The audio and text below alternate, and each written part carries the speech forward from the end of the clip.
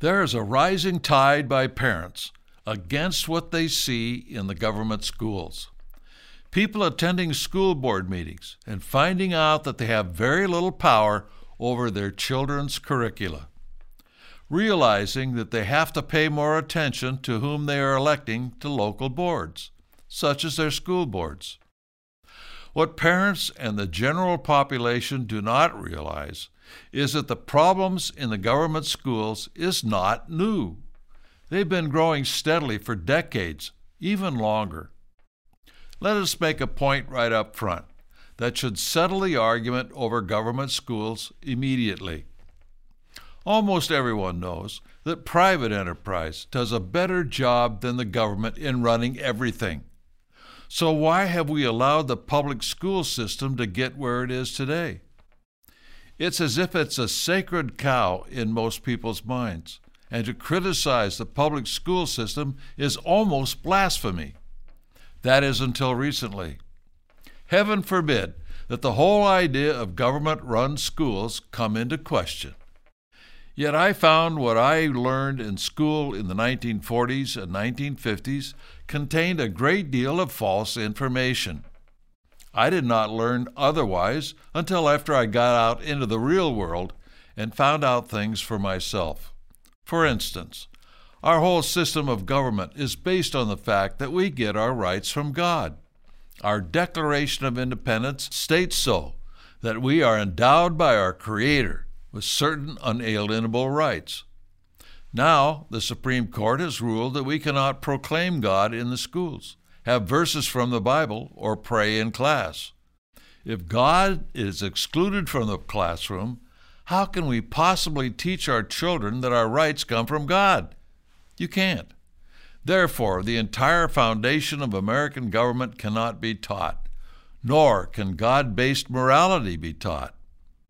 This is something that has been obvious to the Marxists since the founding of our country.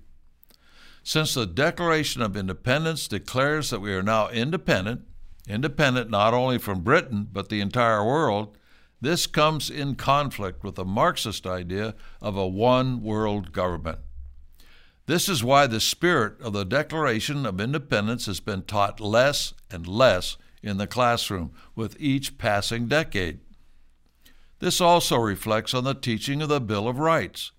The very first right delineated in the Bill of Rights is that Congress shall make no law respecting an establishment of religion or prohibiting the free exercise thereof.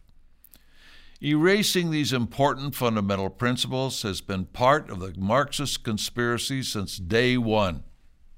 For instance, in the mid-1800s, Horace Mann worked to create a statewide system based on the Prussian model of education. This style of teaching attracted wide middle-class support. Historian Elwood P. Cumberly stated, "No one did more than he to establish in the minds of the American people the conception that education should be universal, non-sectarian, free, and that its aims should be social efficiency, civic virtue, and character, rather than mere learning or the advancement of sectarian ends." If religion cannot be involved, how can the fundamental principles on which this country was founded even be taught? I was taught in school that there's no difference between a republic and a democracy. It's only a matter of which word you wish to use. Yet we know there's a real difference, one between liberty and tyranny. You will not find the word democracy in the Constitution or in any of the 50 state constitutions. In fact, the federal Constitution mandates that every state have a republican form of government. In other words, a republic. A republic is the rule of law, a limitation on what government can do, and a stable form of government. A democracy is majority rule. The communists have always advocated democracy because they know they can change it into a communist government by manipulating the majority, especially if they control the schools, the media, etc. John Adams, our second president, said this, quote, "Democracy never lasts long. It soon wastes, exhausts, and murders itself. There never was a democracy yet that did not commit suicide, unquote. Democracies have always been used by the majority to subjugate the minorities, as witnessed in Nazi Germany, Rwanda, the Middle East, etc.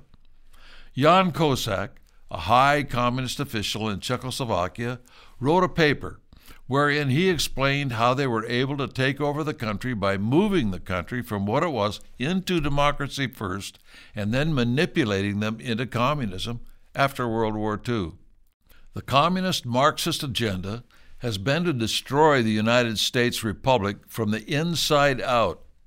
It's time to get back to educating our youth about the fundamental principles and reject the Common Core critical race theory teachings that are taking place today. It's time to get your children out of the government schools and search out the schools that are teaching the content that needs to be taught. They're out there. Of course, we always recommend Freedom Project Academy, which is a homeschool program. The 2021 live class enrollment has ended, but anytime classes for grades 6 through 10 are still available through January 2022. If you are not already enrolled, do so today.